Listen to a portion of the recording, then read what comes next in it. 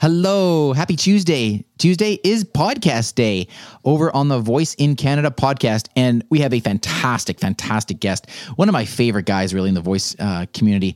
His name is Alan Furstenberg, and he is one of the top developers as far as I'm concerned. But not only that, he is one of the top, how shall I put this, top sharers when it comes to his knowledge. He is so generous.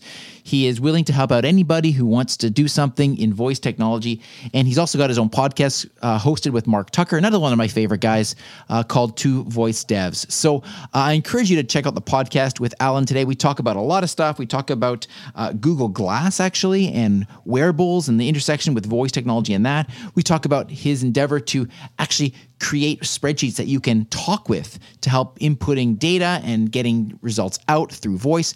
Really fascinating stuff. So, of course, it's over on the podcast. You just search for Voice in Canada in your favorite podcast player, and you are good to go. So enjoy that. I'm sure you will. And I will speak to you again tomorrow. Briefcast.fm